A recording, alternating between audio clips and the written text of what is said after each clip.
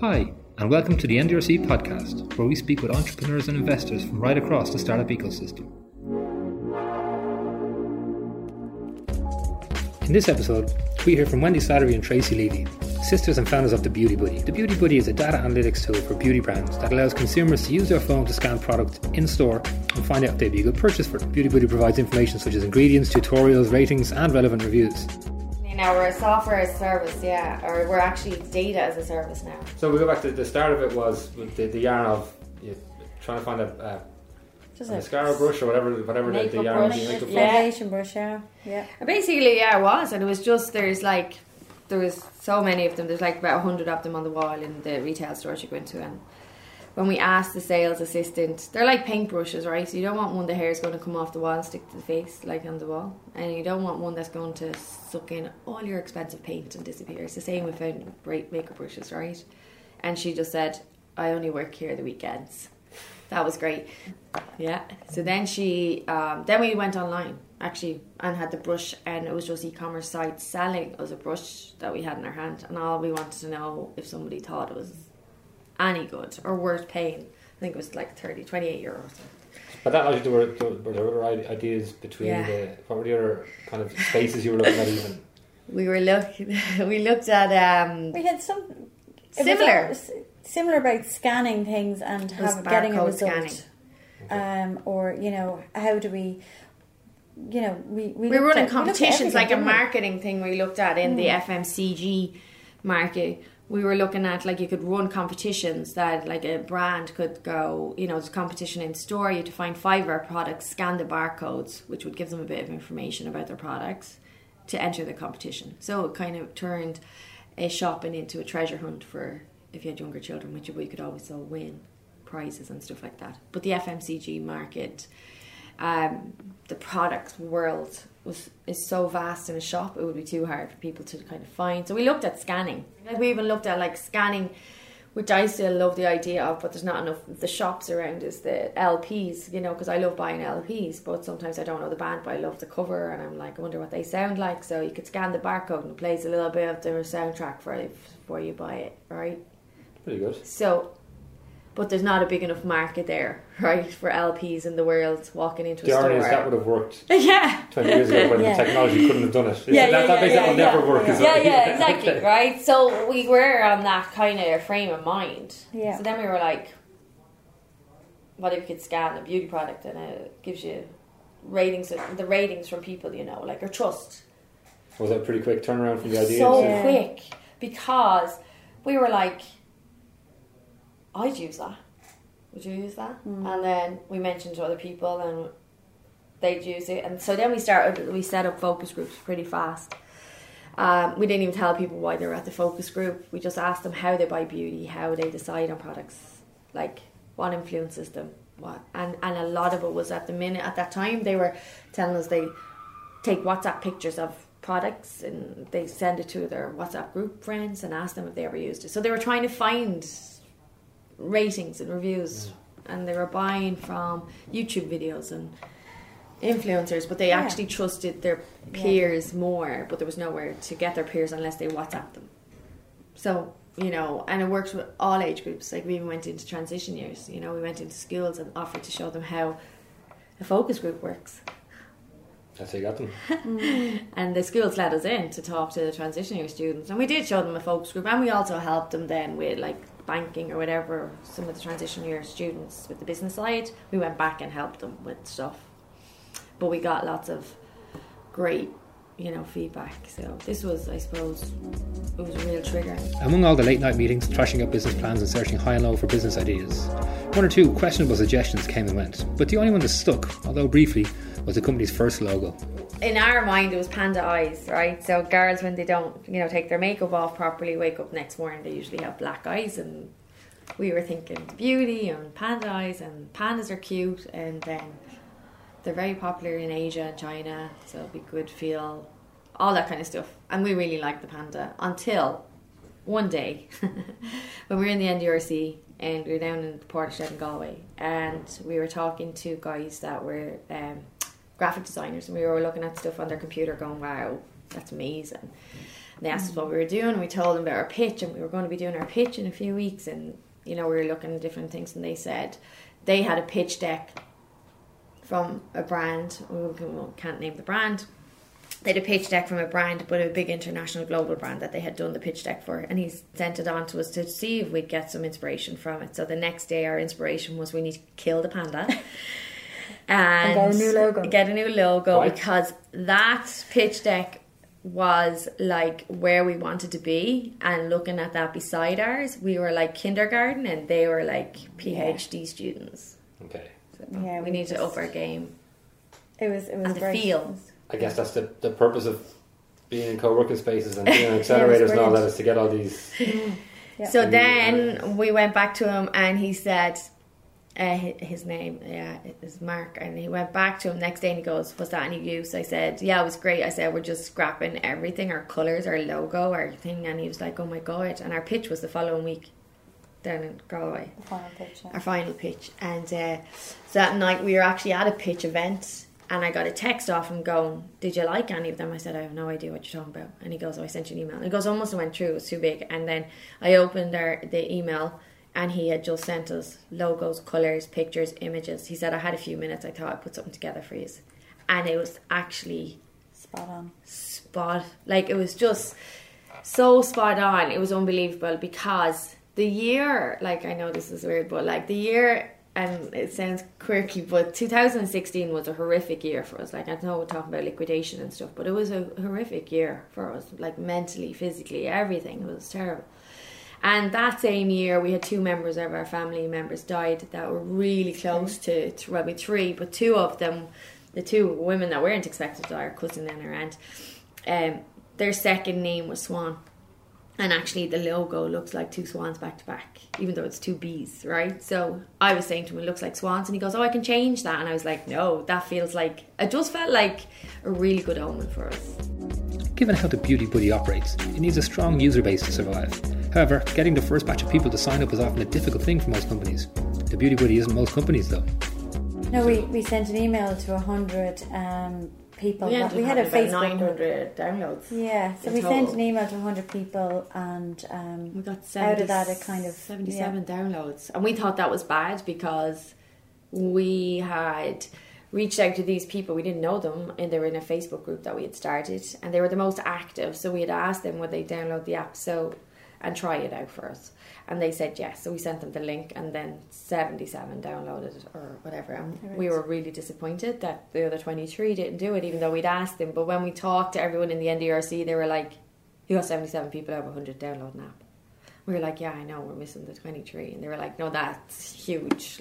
But like that, we wouldn't have known what download figures were, like, to comparison for us. So I suppose the key thing out of that was then it spiraled a bit for, when I say spiral, like for us doing nothing else. The app was we were calling it beta, but it was alpha. It was like very, very early. Like, I mean, there was, I think it looked awful. Were we embarrassed? Absolutely. But we needed to get it out there.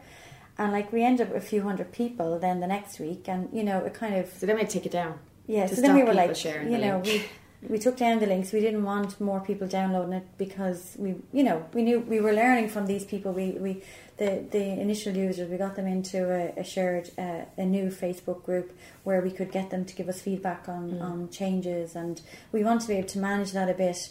And then till we got to a stage where we were able to run more focus groups and to make sure we were on track with what we were planning, because you can get kind of clued into what you think people want. Rather than actually listen to what they're saying. Well, in fairness, we thought it was horrific and terrible, and we asked all the users what was the two top things that were the worst things that they would change about it. Now, we had a list on the wall about 50 different things that we would change, and the 2 top things that came back actually weren't on our list, and one of them was the text box wasn't big enough for what they wanted to say, and the other one was that we didn't have predictive spelling in it, so they had to correct their own spelling mistakes. So they were basically malleable towards whatever you designed. They just needed more space. Yeah. So by the time you could put anything in front of them, as long as they could put in the words they wanted to put in. Yes, once they could say what they wanted to say about that product, They didn't care that the image was crooked or sideways or small or big or whatever. Counterintuitive for something I would have thought for an interface for a beauty product, you think it would need to be as polished could be. You know, the whole logic would be that it needs to I suppose because we're not selling the beauty products, we're giving people a platform to give their opinion. Like, we have some products there now that have like 36 reviews on the same product, and they're all given a 5-star, right? And you're kind of going, you know, it's amazing, right, to watch it happen, right? And we're not doing anything to do that, but when they see somebody's review, they're going, well, I have that as well, and I think it's 5-star as well, so I'll tell people it's 5-star as well, you know, that kind of way. And I think when you're talking about getting people to download something I think it's easy to get someone to download something that actually is like a utility app that actually changes or like helps them buy something or make decisions on something that they buy. You know, it has to be, to take space on a phone, it has to be something that gives value to the person that has it on their phone. So when you guys described to me at that time, I remember it sounded like Vivino. Yes. It was what I thought it was essentially that, reviewing things. Yeah. But at the time, I even asked you guys, I don't know if you guys were aware of Vivino at the time. I remember I said it, and one of you guys didn't get, I think you might have even known what it was. Yeah. But I didn't understand how Vivino, the manufacturer of Vivino, make money. Therefore, I didn't know how you guys make money. So explain what the business model would be, or is. Yeah, so we are a data analytics company. So we will sell amalgamated data to brands, so they get feedback on what people think of their products. So they get live data. At the moment, brands get static data and static reports, but we will be able to give them access to a dashboard where they can log in, pick one of their products, pick an age group. They can never see an individual's profile or anything like that. They can pick an age group, and it will give them the sentiment analysis of what people are saying about that.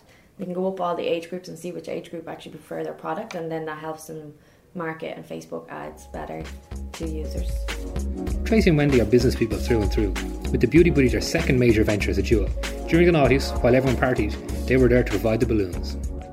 Well, I suppose I was before the party business, I suppose I was working in Eircom, and Tracy was in Scotland working in National Australia Group in the bank. So we both had really good jobs and company cars and the whole lot, and so we both left our lovely cushy jobs and opened up a party shop. But actually there was a bit of logic behind it. We both wanted to, you know, have retail, I suppose, and shop, and we did do the research we did on it was looking originally back then. We looked at the top 100 franchises in the US, and then we looked at the top 100 franchises in the UK, because that's the way it worked back then, right? It launched in America, then came across to the UK, and then to Ireland. Before Instagram, like movies back in the day. And I suppose the top one was Party America in the US, and we were looked into that, and it was kind of a growing trend in Ireland. So you just look at any industry, just look at what is big in any capacity. Industry, okay, right. Yeah. So we did that, and we opened up a 2,500 square foot shop, and we did that for 11 years. Where? In Selbridge. Yeah. Okay. And we were like, you know, we did a lot of corporate clients. We did a lot of balloon decor for the likes of Intel and Hewlett Packard, and so it was, it was good. Turned into event decor and stuff like that as well. So as retail. The flow of interest that you read in the States was right. Yeah, it was. Well, the Americans, in fairness, they celebrate the opening of an envelope, which is great. They really celebrate teamwork, success in companies. So they were our market even in Ireland, and it was at the time all the big ones were coming in here. Okay, right. So you're playing on the corporate introduction to the Celtic Tiger type thing. Okay. Yeah, and then we obviously, well, when we opened, actually, we just had we had about 2 years in. 2 years after we opened, we went into recession. But people still celebrated. It wasn't like a parent that all of a sudden decided not to buy a kid a balloon for their birthday. You know, it wasn't an industry that got hit by it as much. How many people did you employ from that? 16 the end. Yeah, before we closed. We overtraded, really. Yes. We opened another shop that we thought would do really, really well, and it didn't. Where was that? So that was in Lucan. It was more footfall. We also took on the Disney license for the party supplies for Ireland. The wholesale license. That doesn't sound like Same a problem. time. That sounds like a good thing. It is a problem for cash flow. Yes. Yeah. So when you're sending out a lot of stock that you've paid for, and then the payments aren't coming back in as fast, and then you have to order again. So yeah, it was really, cash flow, really, as they say, cash flow is king. Cash flow is king. And we were in discussions to sell the business as well at the time. Yeah. Anyway, so that happened as well. So I think there was a lot of balls in the air. Okay. They fell. It took 6 months. When the party business saw its profits go pop, Tracy and Wendy suffered, but they took a step back, regrouped, and looked at what they could do next. Yeah, before that we had a chat and we talked about what we didn't want. So we didn't want retail, we didn't want premises, we didn't want stock. Because you went through it? Well, because we went through it and we learned a lot from it. And it's very hard to be global with that kind of stuff. We couldn't expand in the same way. Expansion is much harder. You'd have to open another retail store, and they really have to be profitable in their own right. I mean, So each opening is a full risk each time. Every time, and it's all, and you close at a certain time and you open at a certain time, and so you're trading by certain numbers, and there's only a certain amount of money you can ever make in a retail store. And retail is turned into 7 days a week. I mean, it's there's very few stores that aren't open on it. But we had online, we had the e-commerce as well. Yeah. So we did go so online. We decided what we didn't want and what we did want. So we wanted something that we could grow globally. So digital service. Yeah. Yes. So we looked at, the big companies in the world, and we were like, they have the same 24 hours a day that we have. Why can't we be a global company, in this world? So really we had the ambition, but we hadn't got the idea at that stage. And then we decided to, when you get them moments of, oh God, I wish somebody had made something to do that or fix that or whatever, we actually stopped every time. It takes a while to train your brain to go, is there something that you could build for that, or is there something you could sell? Is there tech for that? Because there's an infinite number of problems. Infinite, every day. Yeah, every day you come across something, even the teapots that leak. You're like, seriously, somebody needs to come up with a teapot that doesn't spill, But we were like, we're not doing product, right? So it had to be tech. And I was actually, looking for product and... But you two wouldn't necessarily have a tech background, so there's an immediate limitation with that? Or? My background was computer programming, so that's where I started. Mm-hmm. But I'd come out of that, I'd gone into project management then. Where did you do computer programming? In DIT, Rathmines. Okay. A long time ago. I don't think she even had computers then. I think it was just all theory on books. Don't mind her. Floppy disks and stuff. Floppy disks and stuff. Is that the level of technological conversation? Well, I know it. Of paper and pens. There was a socket with a plug in it. It was very technological. There was no internet really. I first met Wendy and Tracy in 2017 when the company was in a nascent state. Since then, they've been meeting investors constantly, plotting their next path, and persuading more and more people that the Beauty Buddy is the future. But how do they convince investors to part with the cash? The thing about startups and founders and stuff, it's the actual, the belief, and the belief is real for us. Like we 100% believed everything we were saying about what we could do with this company and where it could go. We 100% can see the end line. We can see where we're going, right? And we, 100% believe we can get it there. So we're convincing you that you're actually, most, like investors, we talk to investors, right? They're going to invest in the people they think will push this over the line. The more investors you talk to, it's not even really about the idea. It's really first about the people. Do you think these guys, if you gave them a bad idea, like what they say, they could make it a good idea and make it work? Where if you have a bad founders with a great idea, it still might not work, right? So you're better off going for the founders that you believe would make something out of nothing, right? And aren't going to quit. It's your money and they're going to give it everything they've got. And I think that's what investors look for first, are the people. So when you're talking to them, and you're giving them, I suppose, your past history and what you've done and how you got to where you got to and your ideas and the plans of where you're going. And you have to believe that. And that comes across. And they believe that. And I don't think, even when we're talking about figures and different things, they're all projections, right? So yes, you can say they're bullshit because nobody actually knows what's going to happen in 12 months' time, right? So they aren't. But the thing that's not bullshit is the fact that we actually believe we can do it. Do you know that kind of way? And I think that is what investors want out of a founder. Their belief in themselves. So what was the way you phrased it, the longest no you would have got from an investor? What's the reality behind that? So the longest. You're talking about having meetings, like 3 or 4 meetings with an investor, and you've run out of things to tell them. Yeah. You're kind of going, look, you really need to be going, are you in or out? But when you're early on in the process and it's your first time dealing with them, there's that kind of level of us not knowing, is this normal? Yeah. It's hard to say, are you out when... Yeah. But we did do that in the end. We did. We did that. We did that with a VC as well. Yeah. Because, VCs are great and we hope to obviously bring a VC on board on our next round or, so we understand their place in the investment. But at the same time, a lot of the VCs, are filling a funnel, right?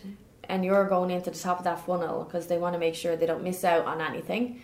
And then they want you to update them every month of how you're getting on, your progress and stuff like that. But that's time consuming, right, for you. So one of the VCs that we met, we literally went in and went, right, this is our 3rd time meeting you, and I don't have time to be driving over here. It's half a day of my day to come over and update you, because it wasn't even over phone. It was like meeting in person. And I was saying there has to be something in your head that you're thinking that will go in when this happens, right? You have to have some sort of, or why are you seeing us? And they came back and they gave us a number of users they wanted. And I just went, that's grand, we'll be back when we have that. So, take care, so it's great opening the doors with all these guys. But it's nice to have parameters set as well, yeah. There's a deadline. They have to have in their heads, it's like anyone, they have to have in their head, well, if they don't do that, we're not going to invest, right? Now a few years down the line, the Duo's progress is clear. The Beauty Buddy has 10 people employed, 6 full-time in Maynooth, thousands of users, successful funding rounds and a growing customer base. But how do they think it's going? I think it's gone slower.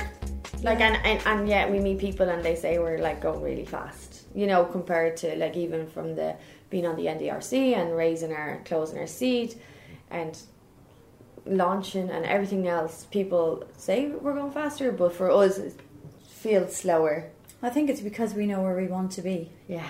So we have a plan, and just getting there, it's kind of, you just have to go through the motions, Yeah. With more money, then you hire more tech, you get there faster, right? But you don't have more money because you only raise a certain amount, so you have to raise again. So or you could be throwing money at, influencers or, marketing it. And, so there's a balance between what we know we have, and it's just going to take the time we've put in to get there. But it's not that we're going slower than we expect. It's just I think it feels it. What is there? Is there getting acquired by a major brand? Is there being a standalone giant with some shareholders who managed to invest early on? What is there? There for us is an exit. So it would be, we don't see ourselves really being acquired by a brand, because the whole premise of the app is to be independent from brands, right? So it wouldn't work in an individual. It wouldn't work in an individual. So our thing would be market research companies like Nielsen's, Kantar.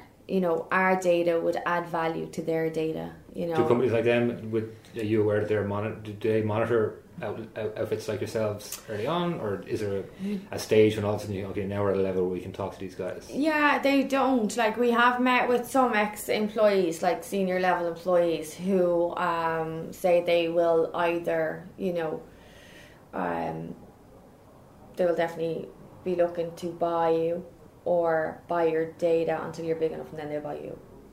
Do you know, that kind of way? So they pay for your data to add in value to their data that they're selling. Is that 5 years down the line, 10 years down the line thing, or is it what kind of time frame? We really don't know. It's like anything, we don't know. But at the rate we're going and just different feedback we've got, I would say more on the 5 years than on the longer term. Mm-hmm. There seems to be a general theme with anyone who takes on any form of investment is that if you're taking on investment, the exit is the end goal to it. Well, yeah, I think it has to be for the investors. The investors are only in to help you. They want to flip their money around. And I suppose when we were talking to the investors, we were saying our exit strategy would be 5 to 7 years. And the reason we were saying 5 to 7 years is because we hadn't started revenue generating yet. So we were kind of going 5 years from revenue generating. You know what I mean? Then. But actually, acquisitions of companies like ourselves and being bought into add value to research and different things like that is actually increasing. You know, so so it's exciting, like. The strong bond between the siblings is obvious when you meet Tracy and Wendy, but much like myself, there are many people who wouldn't dare going into business with a sister or brother, let alone do it twice.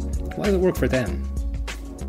Well, actually, I think after going through what we went through together, I don't think anything could ever be as bad as that, and we realised how much we both have each other's back. So we have, like, we have different skill sets. We've completely different skill sets, and completely different.